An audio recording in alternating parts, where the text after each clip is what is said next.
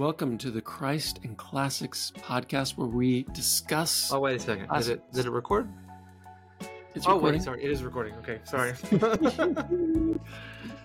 Welcome to the Christ and Classics podcast, where we discuss the classics in light of the Christ. My name is Devin Wilkins, and I'm joined here with Colton Moore.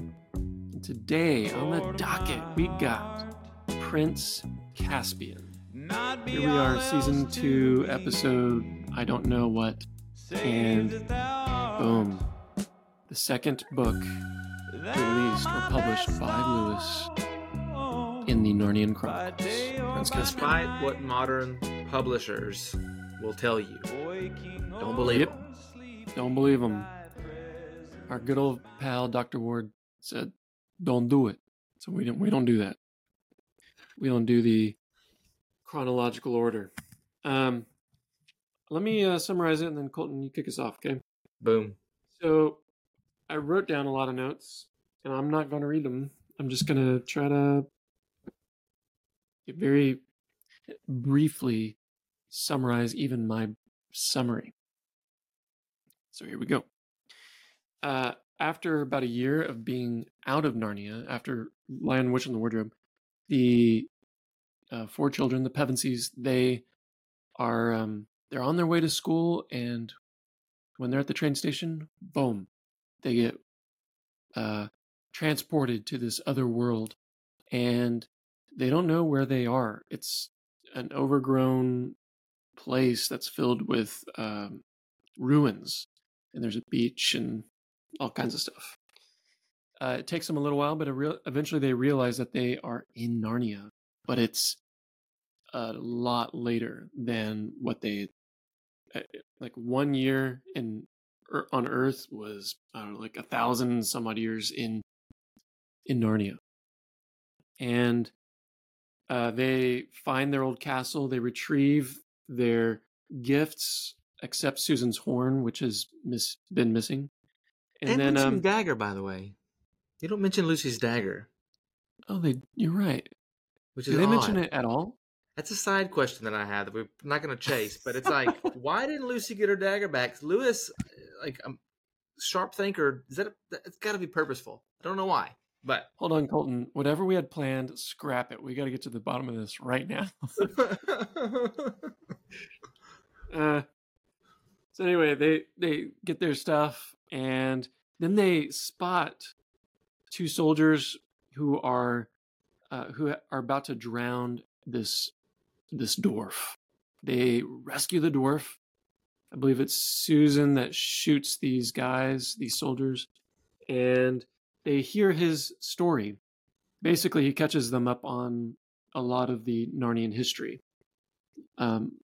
between when they left and their time there. And what he does is he goes into the story of Prince Caspian, whose uncle usurps the throne, and who, let's see, his uncle kills his dad, Caspian's dad, and it turns out that he's about to kill Caspian as well, because the uncle, Miraz, his wife is going to have a son, and that means he doesn't need his nephew anymore.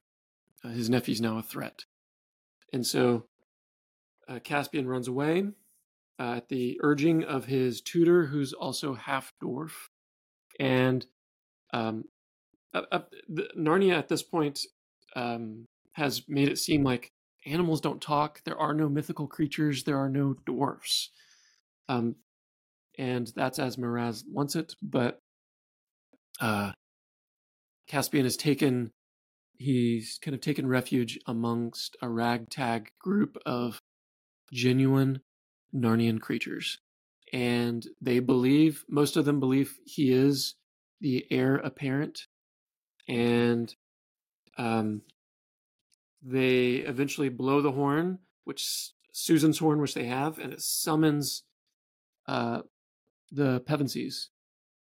And the Pevensies come, but they obviously they're there. They're hearing the dwarf Trumpkin's tale, but they don't come to that exact spot where Caspian is. And so the Caspian and the Pevensies, they're trying to meet at Aslan's How, or The stone the table. whatchamacallit. Yeah, the stone table. And Caspian's being pursued by his uncle and an army. Mm-hmm. They are out to kill. And once once the Pevensies meet them at the stone table, they kind of pick off some of the soldiers who are attacking them, and then Peter says, "I'm going to challenge Miraz to man-to-man, one-on-one combat." And what ensues is that um, they fight, and it doesn't look great at first. It looks like Peter's up a creek. Um, but Caspian, or not Caspian, Peter ends up giving him quite a blow. And then there's some traitors that actually kill Miraz while he's on the ground. Yeah. And then it's all out battle until Bad. Aslan shows up with the ladies, Mm. Susan and Lucy Just behind like the him. Lion of the Witch. Yep. Just And like then, Gandalf. yeah, it At is, isn't Helm's it? Deep, in the Two Towers, Oh, he just comes out of the blue with the Riders of oh Rohan. yes, It's just this glorious scene. that's Anyways, right. keep going. This is Lewis, not Tolkien. Yeah. Well, also not only the ladies, but also the trees of the The forest, ants. and Oh, at Isengard. Bacchus and Silenus. Yeah. Um, and they just, yeah, they kind of forced the army into a corner, and in the end, the army's told, look, you can either side with us, or you can return to your old home on Earth, some island or something or other. And some choose to go back to Earth through a portal that Aslan sets up, and others choose to stay and be loyal to Caspian. Um, and then the Pevensies themselves also return, and it's there that we find out that Peter and Susan will not be able to return because they are getting too old for Narnia, which is interesting. But Lucy and Edmund presumably will have an opportunity to return. Uh, Hmm. and one thing I didn't bring up is Lucy has childlike faith throughout this book, that Edmund actually kind of reciprocates and supports her, but it's Susan and Peter that are maybe slower to believe her testimonies about Aslan before he shows up. Yeah. Um, and so maybe that has something to do with it as well there at the end. Oh, yeah. That's a great segue into the my chief thought about this book. Chief question. There's a whole host of things that we could talk about in this book. We could talk about Peter and his chivalric nature. Lewis has got the essay that we're going to discuss here in a few weeks called "The Necessity of Chivalry" that plays really well into this book. Um, and we could talk about what does it mean? What is Lewis communicating to us by um, making it that you have to be a certain age to come to Narnia? What does it mean to grow old? But also, what does it mean to be a child?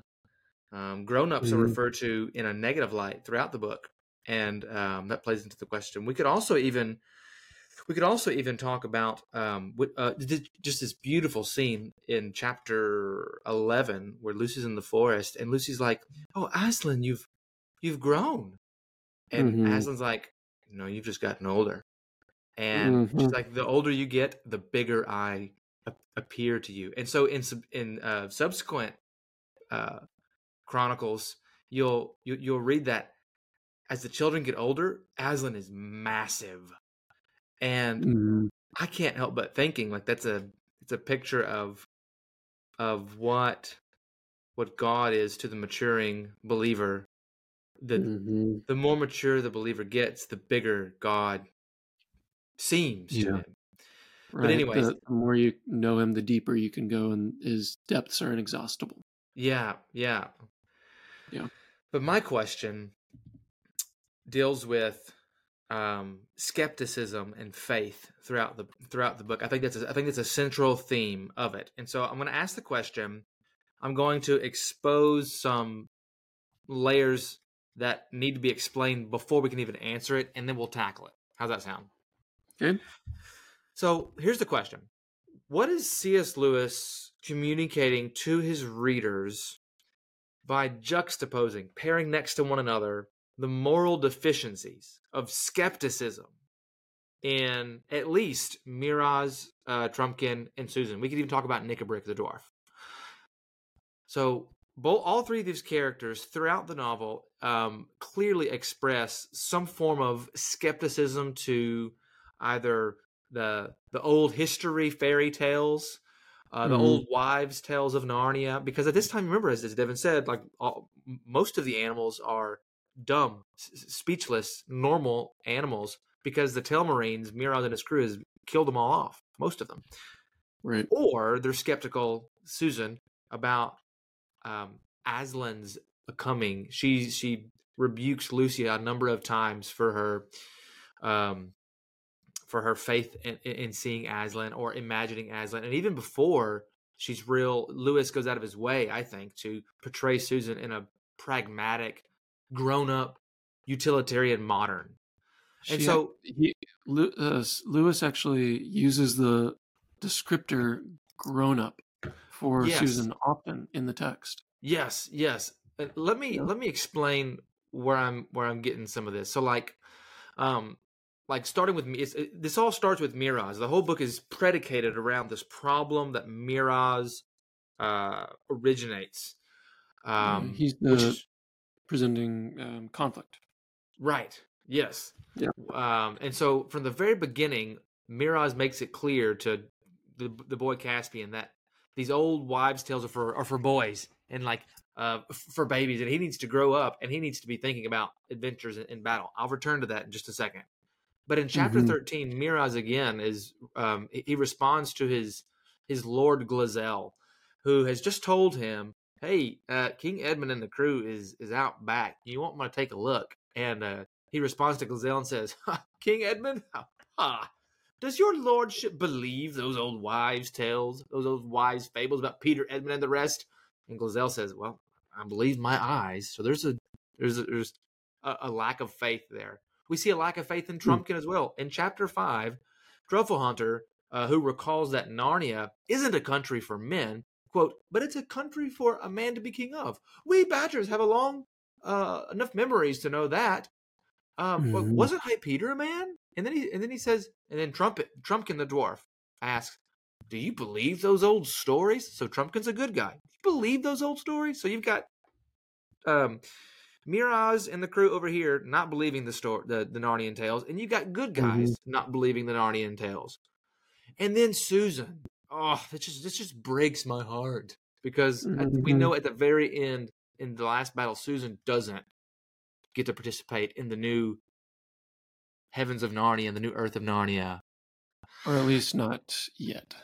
Right, right. And so in Yeah. chapter 9, Susan, like this is where I think it starts with Susan. In chapter 9, Susan, like they're the children are with Trumpkin and they're trying to figure out how to get to Aslan's house. And Susan cannot remember the directions to the stone table. Like Lewis goes out of his way, and Peter is like, or Edmund, one of the boys, is like, "Oh, a girl can't keep a map in her head." And it's like, why didn't Susan remember her way around to the stone table of all places? And Yeah. also in that chapter, Lucy wonders how awful. This is a terrifying scene. Lucy wonders how awful it'll be if in their world men began to change like the animals of Narnia on the inside to be Right. beastly, but on the outside they didn't look differently, so that you couldn't tell which from which. Now listen to this. This is what Susan responds. Quote, Which chapter "We've is got a this? chapter 9." Yeah. She says, quote, "We've got enough to bother about here and now in Narnia," said the practical Susan, without imagining things like that. Lewis leaves the conversation at that, period, with no further Mm-hmm. comment. So Susan is a pragmatist who's Mm-hmm. disregarding Lucy's profound imagination. Yeah. Also, in chapter 9, Susan is really worried about being lost in the woods with just this. Lewis presents her as like this unreasonable kind of fear. Again in chapter 9, I'm harping on Susan because I think Susan's important. Again in chapter 9, Lucy sees Aslan in the woods, and Susan responds, quote, "Where did you think you saw him, saw him?" And then Lucy responds, "Don't talk like a grown-up. I didn't think I saw him. I saw him." The children in Mm-hmm. Trumpkin doubt Lucy. Okay. And then the very Yeah. next chapter, chapter 10, Lucy's just been commissioned by Aslan to wake the others and to follow him despite their responses. She goes to Peter, but no use. Goes to Edmund, no use. Go back to sleep, Lucy. And then she goes to Susan and wakes him up in chapter 10, who, quote, in her most annoying and grown up voice, tells Lucy she's been dreaming and to go back to sleep. This is very Yeah. interesting because back in chapter 4, Lewis uses the same language to describe Miraz's tone to the boy Caspian. Quote, Mm-hmm. "Oh, what did you wish for, boy?" asked the king. And then Caspian responds, "I wish, I wish, I wish I could have lived in the old days." Up until now, King Miraz had been talking in the, this is Lewis commentating, up until now, King Miraz had been talking in the tiresome way that grown-ups have, which makes it quite clear that they're not really interested in what you're saying. But now he suddenly gave Caspian a very sharp look. Caspian Mm-hmm. explains his wishes to Miraz, and Miraz responds, "That's all nonsense. That's for babies," he said sternly. "Fit only for babies, do you hear? You're getting too old for that stuff. At your age, you ought to be thinking of battles and adventures, not fairy tales." Oh, the irony. Because what are they doing in the rest of the book? Battles and adventures in the fairy tale Narnia. Okay, Right. last thing. Chapter 11. Chapter Yep. 11. Lucy, the very next morning, when everybody else wakes up, Yep. she tells him she's seen Aslan. "If you don't believe me, I'm gonna go with Aslan. That's what he's told me to do." "I can't Yeah. see anything," said Peter. Can you, Susan?" said Peter again. And then Susan responds. Here it is. "No, of course I can't," snapped Susan. "Because there isn't anything to see. She's been dreaming." Mm-hmm. And then Susan meets Aslan, and Aslan rebukes her. He says to her, quote, "You have listened to fears, child. Come, Mm-hmm. let me breathe on you and forget them. Are you brave again?" "A little, Aslan," said Susan. And so her disbelief is rooted, her skepticism is Mm-hmm. rooted in fear. This is interesting because the Telmarines, Miraz's skepticism is rooted in fear of a different kind, Mm-hmm. albeit. And so my question is, what is Lewis communicating to us by means of these characters' skepticism and portraying them in a negative light? Skepticism and faith here in Prince Caspian. What's he telling us, the reader? That's my thought. My question. Yeah. That that is a good question, and I really enjoyed how you pieced it together there. That you did a lot of um, good homework. Uh, the I'll take an initial stab, but you tell me where I go wrong. uh, it does seem so. Harkening back to our conversation with Dr. Ward, there's childlikeness and childishness, Hmm. and there is a certain like maturity about Lucy that Susan doesn't have. Though Susan is older, and so for all of her being described as grown up, she's quite selfish and childish, but not. She lacks the maturity of childlikeness, if that makes Hmm. sense. Hmm. And Faith faith doesn't go with childishness; it goes with childlikeness. And one reason I'm thinking this is um, especially selfish. I'm not exactly. I think it's in chapter 11 somewhere. You can probably find it for me, but um, later on, Susan finds Lucy and apologizes because she confesses that she Yeah. believed deep down Yeah. that Lucy was telling the truth about Aslan on both occasions, and yet she dismissed it because she what was her rationale? She just she wasn't interested in being made uncomfortable or something to that effect. Maybe it was more than that. You know what I'm talking about?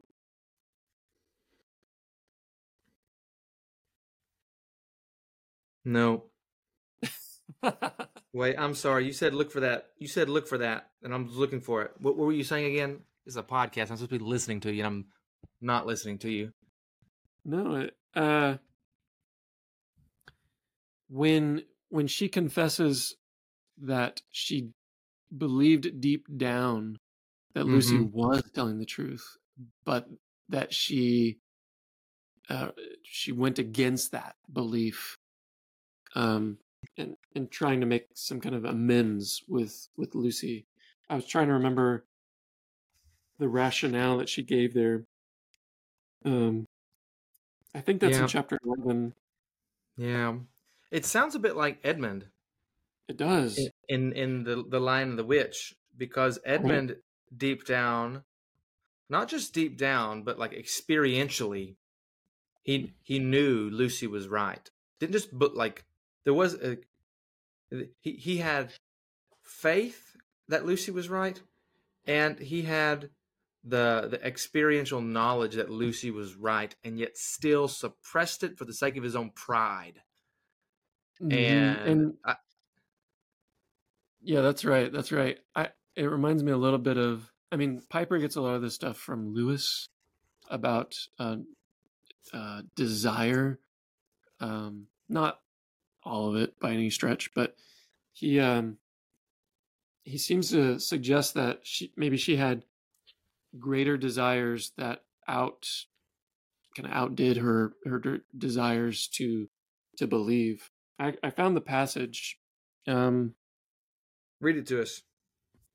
it's yeah, okay. Lucy, said Susan in a very small voice. Yes, said Lucy. I see him now. I'm sorry.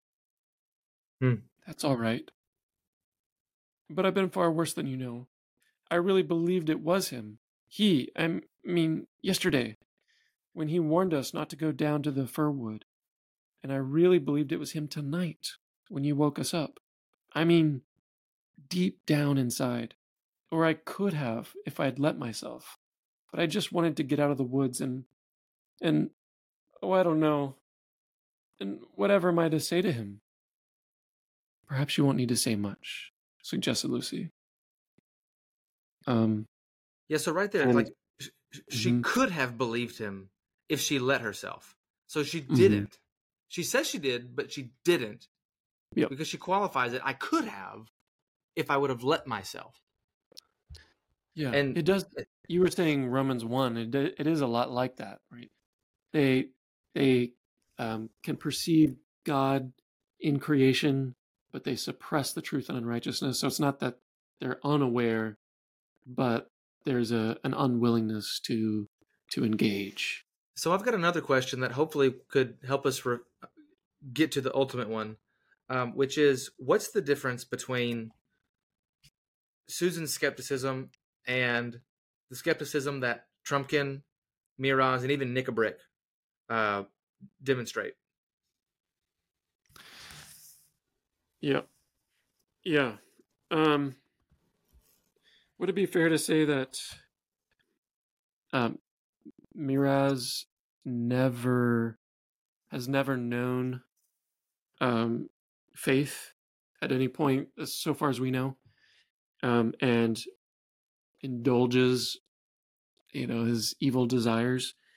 Whereas, and Trumpkin, I mean, Trumpkin is a kind of a mythical creature, but he's also never encountered Aslan. Uh, Susan Susan knows better.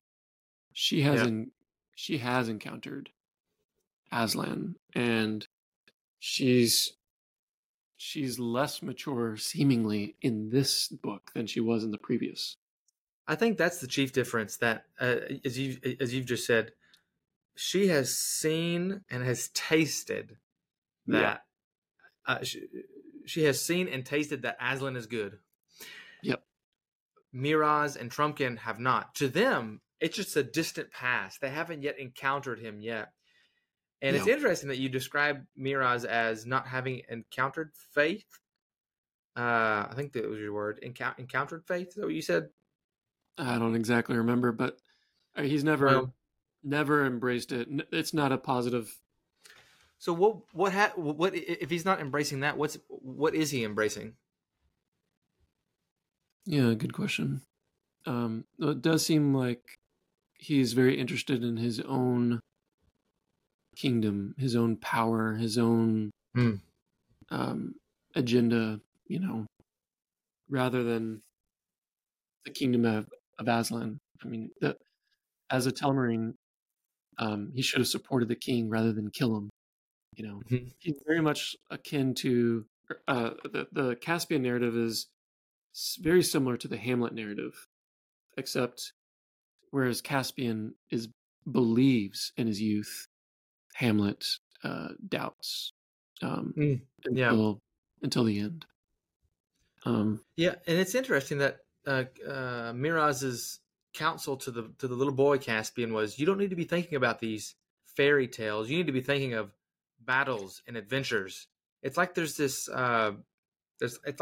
bifurcation between the mhm. imaginary and the the con what he considers concrete reality to and these two don't go together.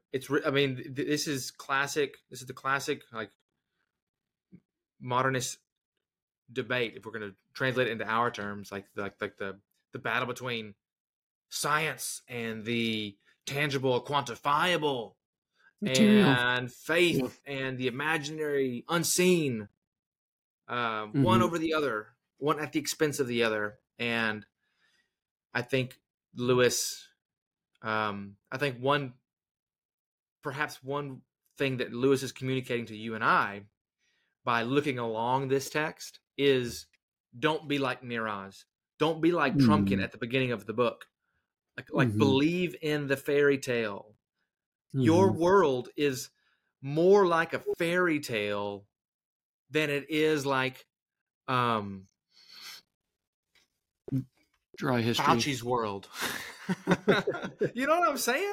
Like Yeah. my kids come to me, and this is questionable in some Christian circles. They come to me and say, "Daddy, is magic real?" And I say, "Yeah." They say, Hmm. "Daddy," they say, "Daddy is like we're reading through the Harry Potter series. Like, Daddy um is Harry Potter real? Like, is Hogwarts real?" And I say, "Well, in a sense, no. There is no Hogwarts in the sense that you and I can actually go to it. It's in a different world, if you will, a different Hmm. imagination. It, but its creator is J.K. Rowling. She gives it life and breath, and that life and breath is static. It doesn't move. We can't do anything else with it. It's not a living, breathing entity like our Yeah. world is. But like some of the concepts behind these fairy tales are real.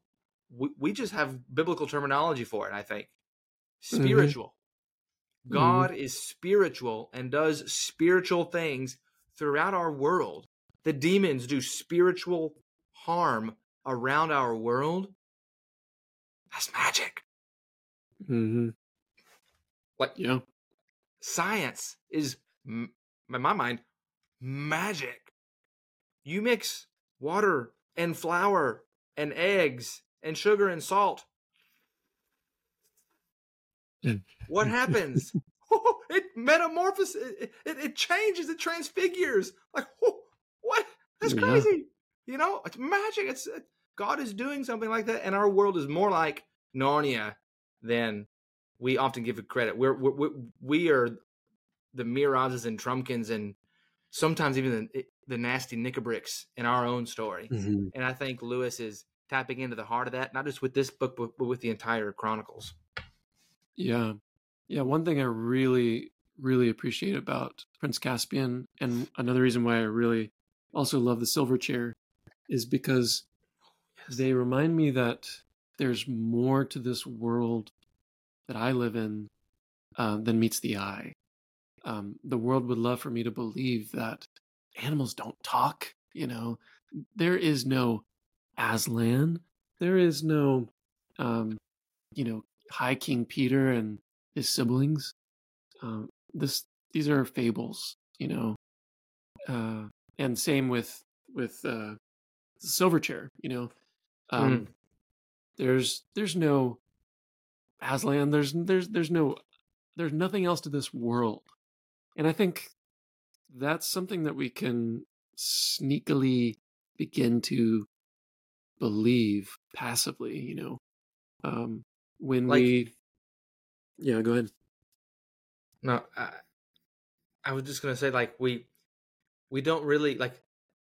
We'll say there's more to this world, but what I've often experienced is that what we mean is, when we die, there's more to this world. The spiritual life begins really like after you die, and that's when you're in heaven with all the spiritual things that are really different from what we know on this earth.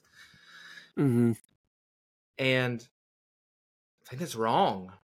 I think Mm-hmm. Lewis also in the Screw Tape letters is all about how I think, as humans are duped in a foggy haze of misunderstanding or half understanding.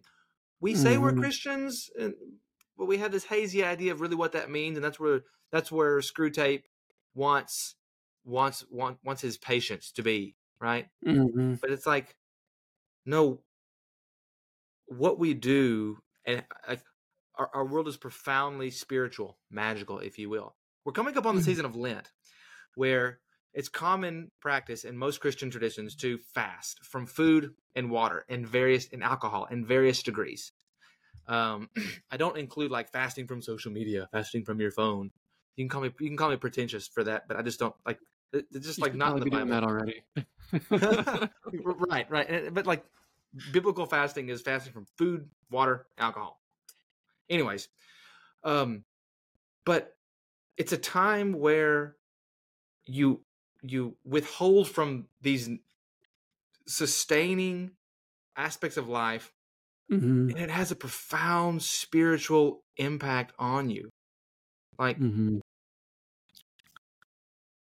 like for example, you go to McDonald's every day and you eat 2 to 3 cheeseburgers every day for a solid month, and then you come back and tell us how well your spiritual life is going.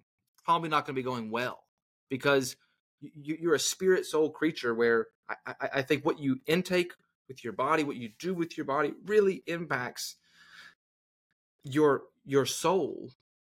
Mm-hmm. And a book like Prince Caspian, and especially Silver Chair, taps deeply into that. The world isn't all that the scientists and our biology textbooks tell us it is. Right. Yeah. Kind of a convoluted way of explaining myself. Yeah, it's fascinating when I back up and think about all that Lewis has done, as you were mentioning. There, faith and skepticism is a recurring central theme in the Space trilogy, or sorry, Ransom trilogy, Narnia, in Till We Have Faces, certainly in his nonfiction, um, even The Great Divorce. I mean, it's it's a big deal for him, faith and um, the lack thereof. And I love that he's trying to get at it from every vantage point he possibly can. a lot of the themes that Lewis hits on, you find them at every level of his literature. He's just he's at it again and again and again. Whether it's cosmology or Mm. faith and reason, or uh, yeah, just a lot of it's apologetics. And as we know, he kind of went from more strict debate to um, sneaking past the sneaking or sneaking past the, I don't know, something dragons. I can't remember the exact quote, but stealing past the dragons by means of imaginative literature in order to get those same things across. And I think it's Yeah. quite effective, as we're here in Narnia with trying to rescue Prince Caspian, and we're feeling a lot of this, the weight of Lewis's arguments from his other books. It's powerful. Yeah. I keep thinking about yeah. So two thoughts going back, like along these lines, like Miraz's counsel to Caspian the boy, the first counsel he gives to him in the book is that Yeah. you don't need to be messing with those baby fairy tales. You need to be thinking about adventures and fairy stories, or Mhm. battles and adventures. And it's a similar counsel that I hear often here in the South, in the States, in the Bible Belt, which is um, there's particularly with rural, hardworking country folk. They don't have much use for imaginative fairy tales because they find it irrelevant. It's not what the world's like. It's really like for babies, and we don't deal with that. We train our kids to do hard work. We don't we don't give them swords and shields um, to fight off dragons. We give them hunting rifles and bow and arrows to shoot deer because that's what we're going to be doing in the real life. We're not going to be slaying any dragons. Why do we need a sword? You know. Yep. And the argument is ironic because if that's what we want for our children, we find no better retellings of those kinds of virtuous qualities than in fairy tales. So like Hmm. so what I think so far my favorite quote of the Chronicles, this could change, is from the Voyage. We'll get to it next week and I'll harp on it again, but I'll bring it up today. And it's at the very end where the Eustace and Lucy are with Aslan, and Aslan's like, sorry, Edmund and Lucy and Eustace are with Aslan, and it's the very very last page. Are you there too, sir? Said Edmund. Oh wait, hold on. Aslan says, "Oh yeah." Lucy says, "It isn't Narnia, you know," sobbed Lucy. "It's you. We shan't meet you there. And how can we live never meeting you?" Because Aslan's just told them that they're not going back to Narnia. He's like, Hmm. "Well, if we go back, we're never going to meet you again." And then Aslan says, "But you shall meet me, dear one," said Aslan. "Uh, are you there too, sir?" said Edmund. And here we go. "I am," said Aslan. "But there I have another name. You must learn to know me by that name. This was the very reason why you were brought to Narnia, that by Hmm. knowing me here for a little, you may know me better there." That's the whole God. purpose of fairy stories, imaginative, quote, air quotes, fictional literature, that you Yeah. would know Christ a little bit, and know what it means to be a human a little bit in a book like this, so that when you come back to your real world, get out of the book, you can know him so much better and know what it Mm. means so much better. You've got a whole other language by which to speak whenever you're talking about morality or disciplining your children or disciplining yourself, preaching to yourself or preaching to others. And Yeah. Miraz doesn't get it. Trumpkin doesn't get it in the very beginning, but he does after. Susan is slowly, breaks my heart, degenerating and we'll see as the Chronicles ends. And some of the Telmarines get it at the end as they go back into the real world. I And mean, the I do think that there maybe Prince Caspian gives us hope for Susan.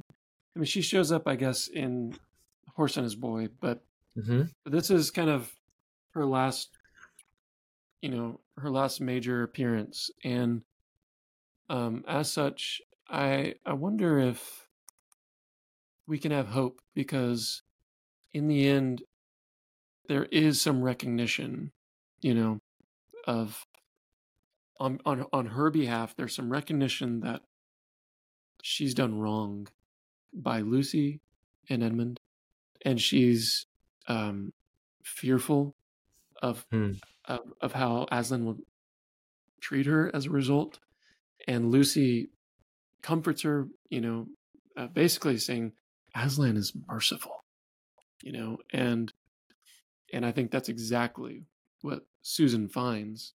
Now, of course, you get to the last battle, and Susan's story is not yet finished, and so maybe she always um, will be on the outside, but I think that there is some reason for hope in her incomplete story, given the maybe reluctant, but also I think humbled state in this story. Because I don't think you could read Prince Caspian alone and go, Susan, what a degenerate. Right, right. You have to It's see her yeah, in the whole.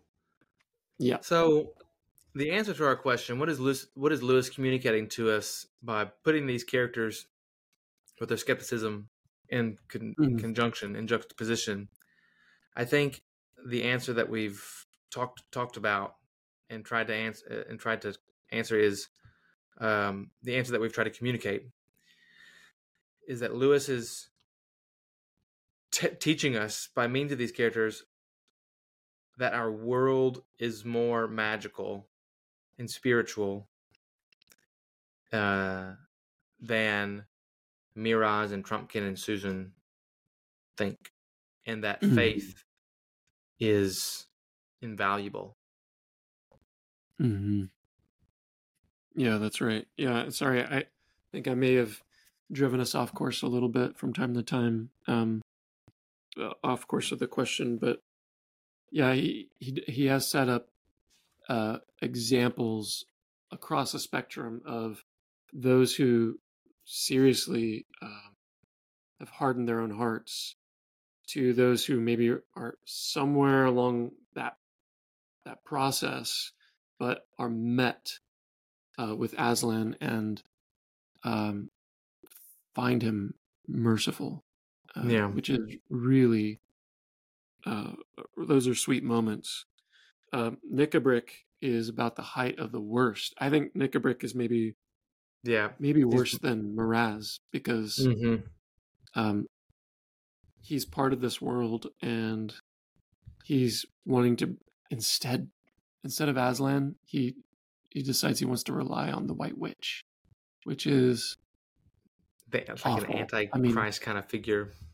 yeah, yep. Yeah, So he really goes the other way. yeah, man. Um, whereas Lucy and Edmund retain that childlikeness, and I think Peter more has more strength. You know, it's interesting in Narnia. The more childlike you are, and the more trusting in Aslan that you are, the stronger and more grown you become. You can fight battles, and Yep. you can lead an army, um, and it's yeah, it's there's a different sort of adultish, practical adultishness that initially characterizes Susan and certainly characterizes Miraz and Right. um, It Trumpkin and Nickabrick. They're all like very pragmatic. Trumpkin's like, look, if this Aslan guy's not going to show up, we got to do something. Let's find that lady who at least has been, she was powerful enough to run things for like 100 years. Um, and that sort of pragmatism is deadly in the end. Not just in the book, but in our world as well. Yeah. Man, well, we could go on. Prince Caspian, second book. Next week, we've got a voyage coming up where we continue with Lucy and Edmund, and they get to spend a little bit of time with their nasty cousin, Eustace. Well, all right, brother. Yeah, that Sign was a out. good chat. It's nice. Yeah. Really nice.